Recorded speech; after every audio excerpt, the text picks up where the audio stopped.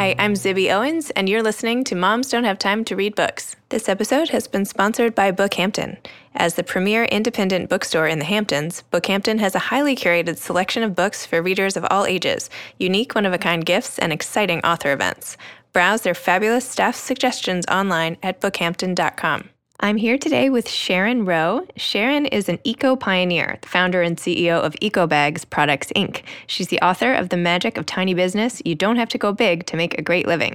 She has spoken around the world about building profitable, mission-aligned businesses, from Sing Sing to Nairobi to Yale University. She has been featured in Glamour, The Wall Street Journal, NPR, and her bags made an appearance on Oprah's Earth Day episode. Sharon lives in the Hudson River Valley with her husband. Her 2 grown children live out of state, and her son actually illustrated this book and is an illustrator for The New Yorker. So welcome, Sharon. Thanks so much for being on Moms Don't Have Time to Read Books. Oh, I'm thrilled to be here. Thank you. So your journey is so interesting. You were an actress, a young mother. You decided to start EcoBags. You invented a new reusable bag to replace the plastic bags you saw flying around. Tell me how you went from being, a crazy new mom moment to a successful entrepreneur. Yeah, well, they always say things happen when you least expect them, right? Or they all, everybody moves when everything else is falling apart. So it's kind of like that. I was working a job. That was a position I had downtown, and I was a sales executive, and I wasn't really into it, really. It didn't really matter to me personally. I was making some money, but that was about it. And then I got pregnant, and I told my manager about that, and he said, well, when are you coming back? And that was the first signal that maybe this wasn't going to work for me. But I started working from home when I had my son. At the same time, though, I just started being annoyed by the barrage of single-use plastic bags I saw on the street and the trees and the river, and also the fact that when I would take one home, it would break.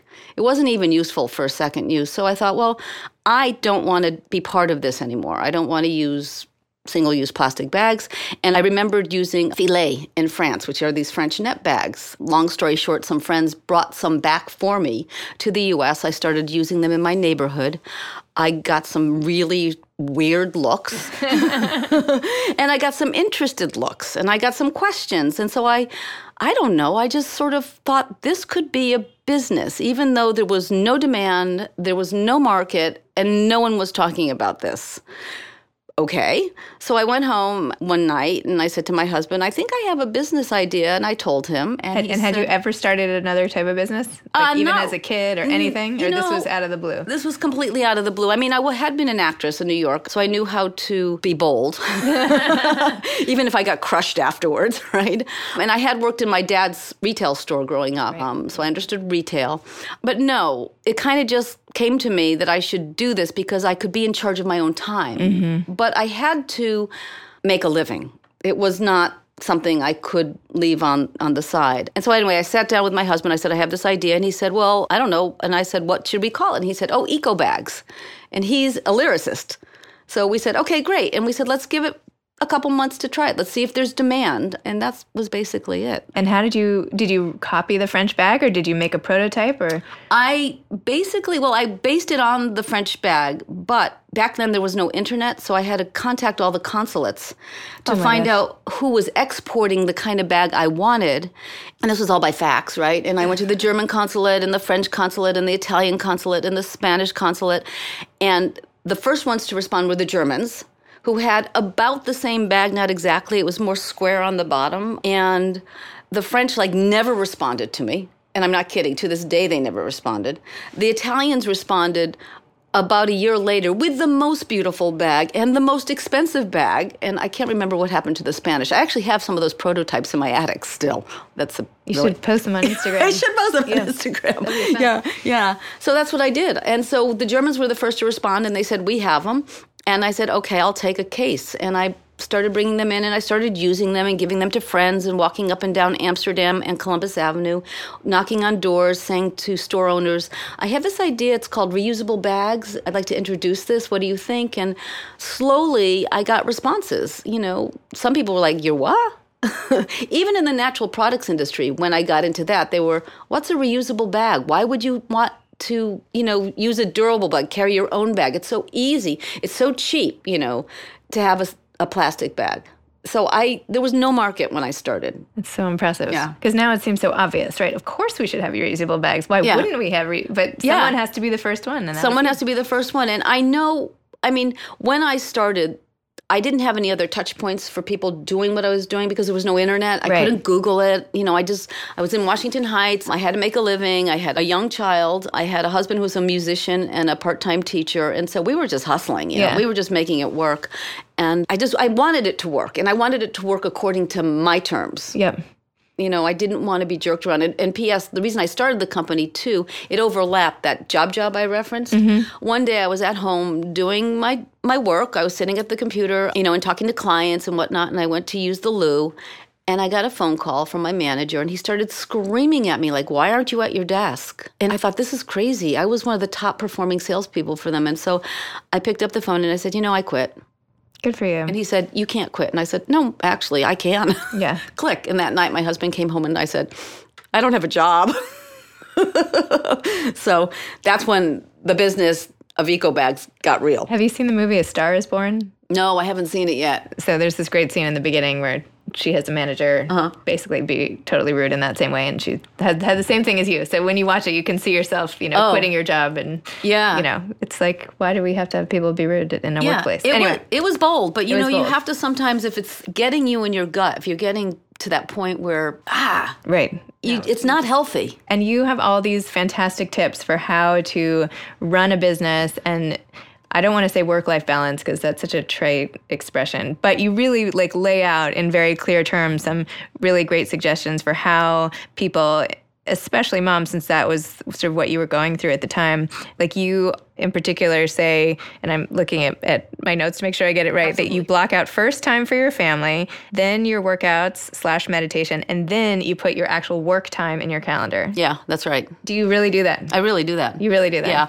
Well, right now my kids are grown. Well, right, I know. So, but I meant prior and everything. Well, when I had, family first, and it should be noted, though, when I was running the business, I had childcare. I actually shared a babysitter with my neighbor upstairs, so it was perfect. And then when my kids were a little older, they went to daycare and stuff like that because I would never be able to work around them in the house. But family first. So I would take care of the kids in the morning, and my husband, when he was there, we'd share, walk them to school or get them on the bus, whichever situation was at that time. And then I would always have in my calendar, go for a swim, go for a walk, whatever I was going to do that day. And I would call it a business event. I would make it a business event for myself because I knew that if it was a personal event, I might override it. Mm-hmm. Oh, yeah, I can move the swim.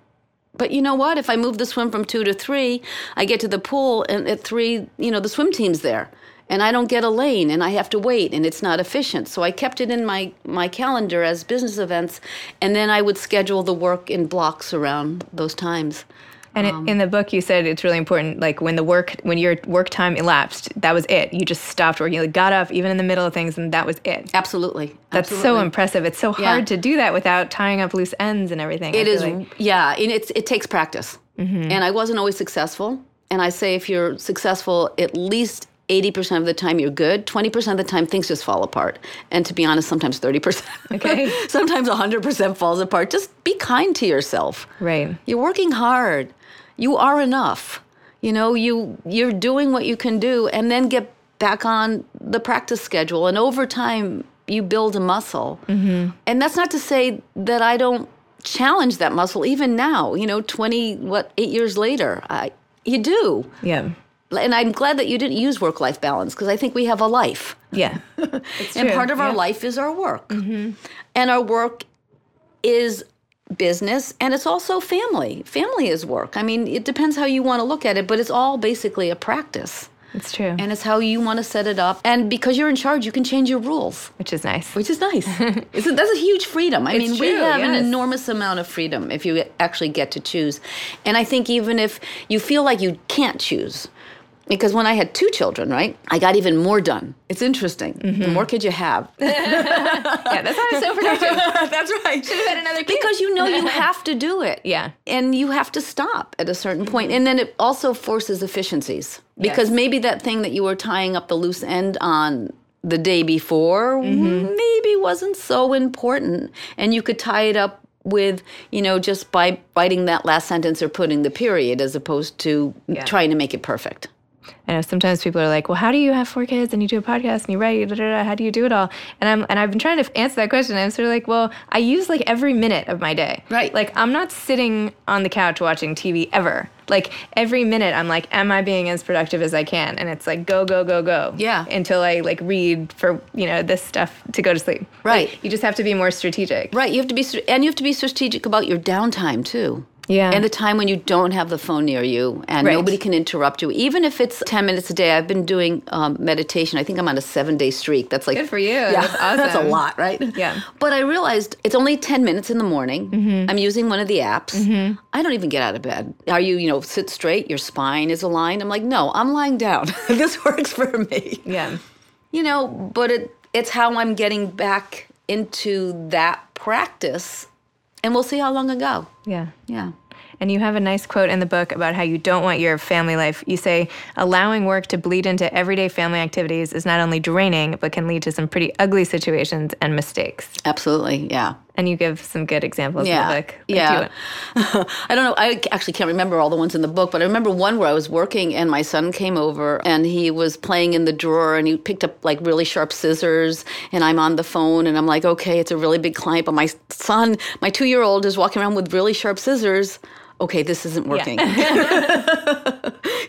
I think kids are kind of like, well, don't take this the wrong way, are kind of like dogs, though, in a way. Mm-hmm. They want your attention when they want it. And if you give it to them fully for that minute or that 2 minutes, or you solve their problem, if you engage with them, they'll redirect or you can redirect them. But if you keep saying, not now, go away, mommy's busy, not now, no. And if you say no, and it's not a conscious no, it's going to come back to you because they're going to be more persistent. It's true. Yeah. And I think it's so hard now that work, like everything is intermingled on the phone. Yeah. And you can be sometimes you have to be on the phone. Like sometimes, I don't know, like all the emails, it's not like work is, like when I started out in the workplace, I would go to an office and my work emails would be on that computer. And then I could leave that office and I wouldn't be able to access those emails. Right. And obviously now it's like just constant. And sometimes I find myself even like walking up the stairs with my kid and I'm like trying to email back or confirm an interview or something. And I'm like, and then I have your voice in my head now saying like, don't let it bleed into your life. Because that's really what it's doing. It's doing, It's like I'm with the kid, but I'm not really. Yeah. Yeah. So. I think I was lucky because the phones didn't come out till my children were like,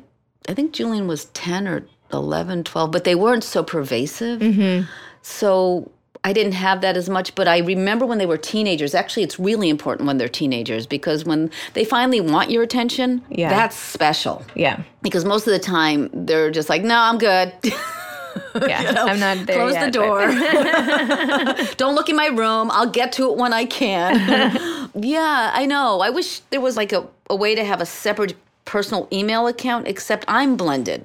Right, me too. I tried that. I did too. It failed. Epic fail. I mean, it all just goes to the side. I've learned better at swiping, delete, delete, and then I'm like, oh crap, I just deleted something important. And you've got to go back in. Yeah. So back to this magic of tiny business. You define tiny in an interesting way in the book because you don't mean a small business in terms of employee or even revenue. No. So tell us what you mean by a tiny business. Tiny business is really a state of mind, like a tiny house. It's very intentional.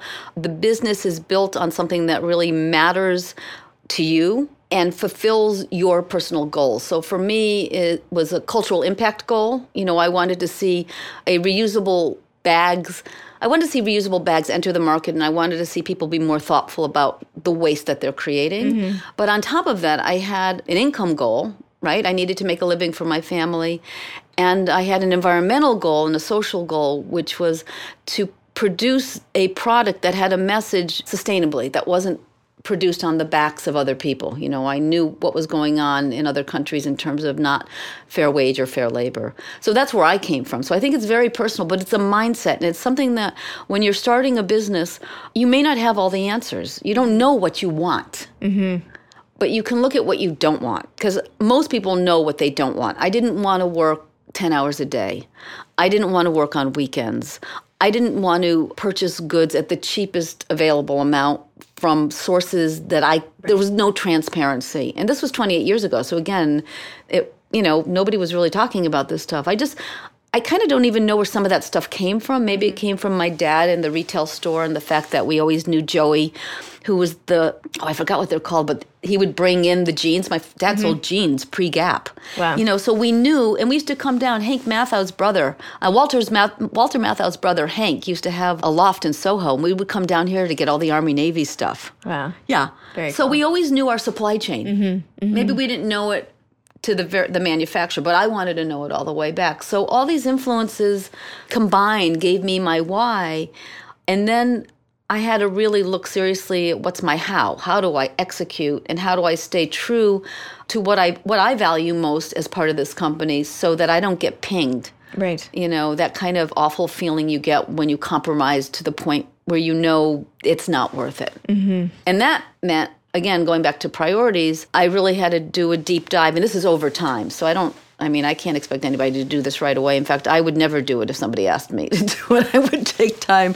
is look at what's the most important. And what was the most important was raising my kids, putting food on the table, having friends over for dinner. And going for walks in the park. These are all really manageable. Yeah. At any stage.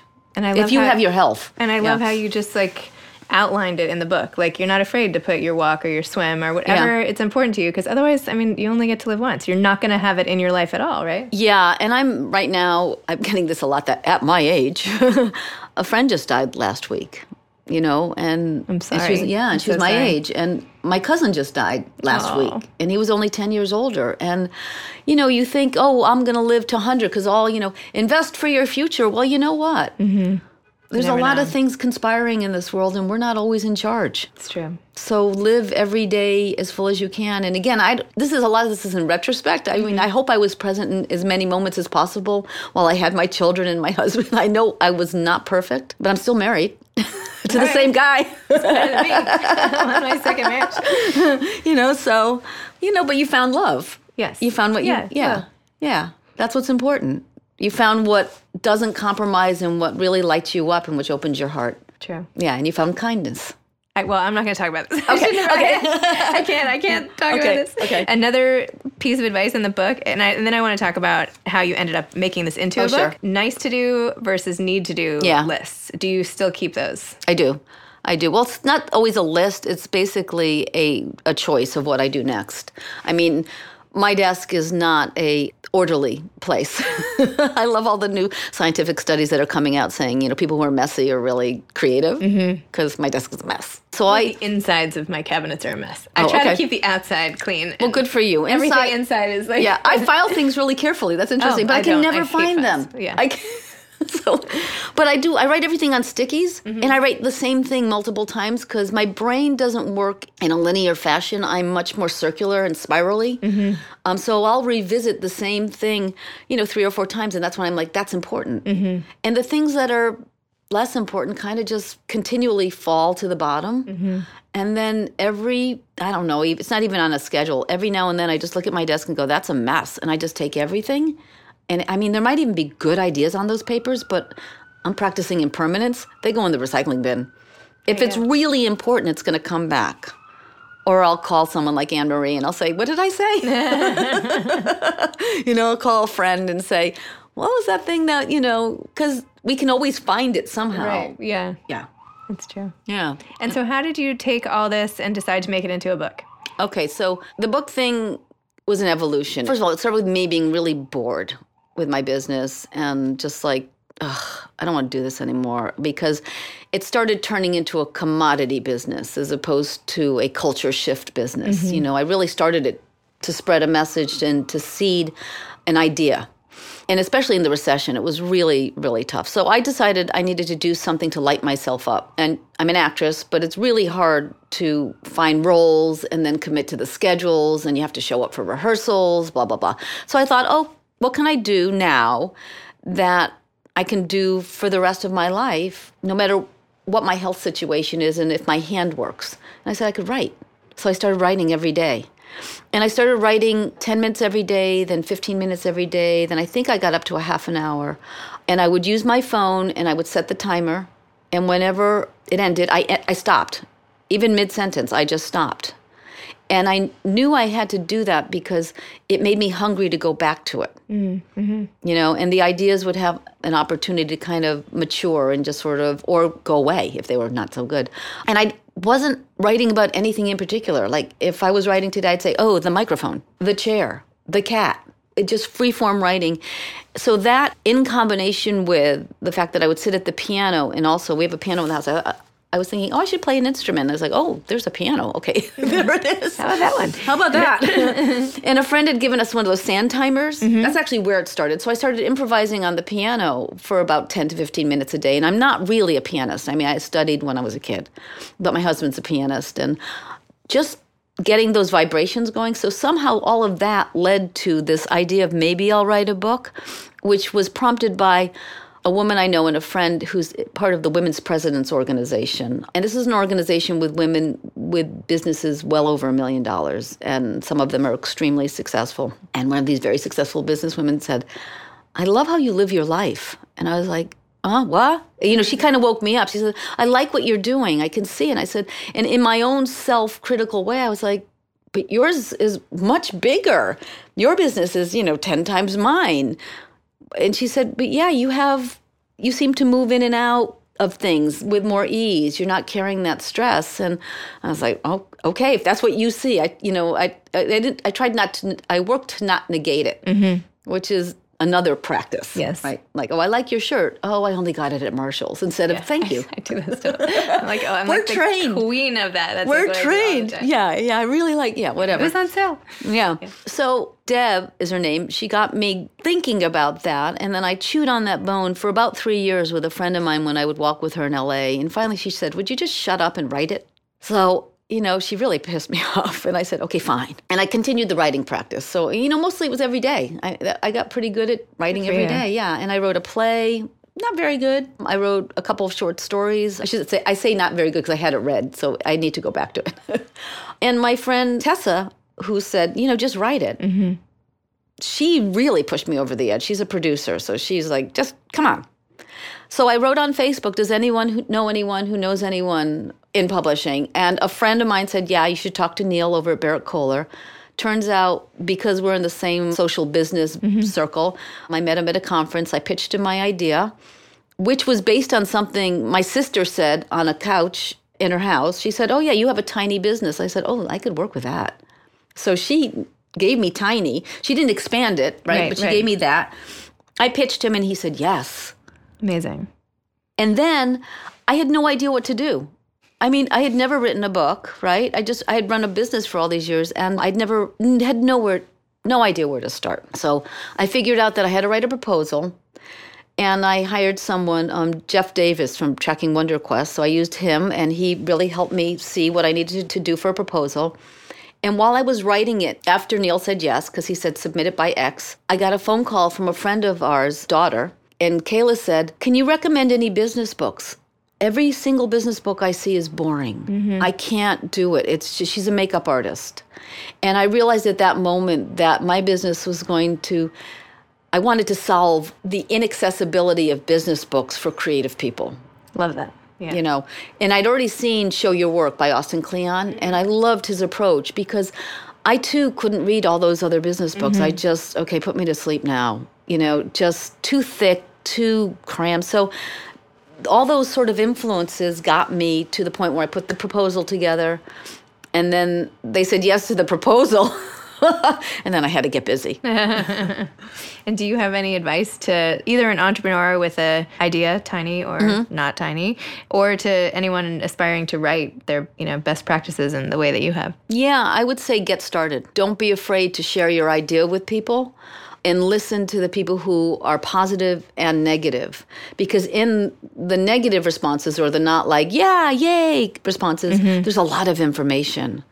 I remember I called up a friend of mine who was in publishing, and I pitched her the same thing that I mm-hmm. pitched the publisher, and she was not really, kind of like, she didn't give me thumbs up. And I met with an agent before I met with the publisher, and also it wasn't her cup of tea. But I could see that things have to fit a market, mm-hmm. and you either have to meet a market or make a market. And they're the same and different in many different ways, but you have to have your intentionality in place so that you can at least walk in with some ideas and they can shift. It's kind of like setting out for a road trip. You set out to go to Nashville, but you're like, oh, you want to stop there? There's some barbecue. Yeah. And the next thing you know, you're this person at the barbecue saying, oh, yeah, you got to check out this tea shop down the street. And you're sort of wandering off. Yeah. Well, thank you so much, Sharon. Thank you. This was so lovely chatting with you. Yeah. And I'm so impressed with everything you've done and the way you just sort of saw a problem and solved it. And Thank you. It's amazing. And thank you for sharing your advice in such a relatable, easy to follow, actionable way. It's really, really helpful. Oh, well, thank you. Thank you for that. Because my goal with the book is to have more people seeding their ideas, and specifically more women, too, to seed their ideas, to not think that it has to be perfect to go out of the gate. Yeah. It can be as imperfect as it is. Just work it and listen and be kind to yourself. So that's my mixed message. No, that's fantastic. Yeah. Awesome. Well, thank you so Thank you. much. Thank you. This episode has been sponsored by Bookhampton, bookhampton.com. Thanks to Ryan and Steve at Texture Sound for the audio editing and mixing. Thanks for listening to Moms Don't Have Time to Read Books.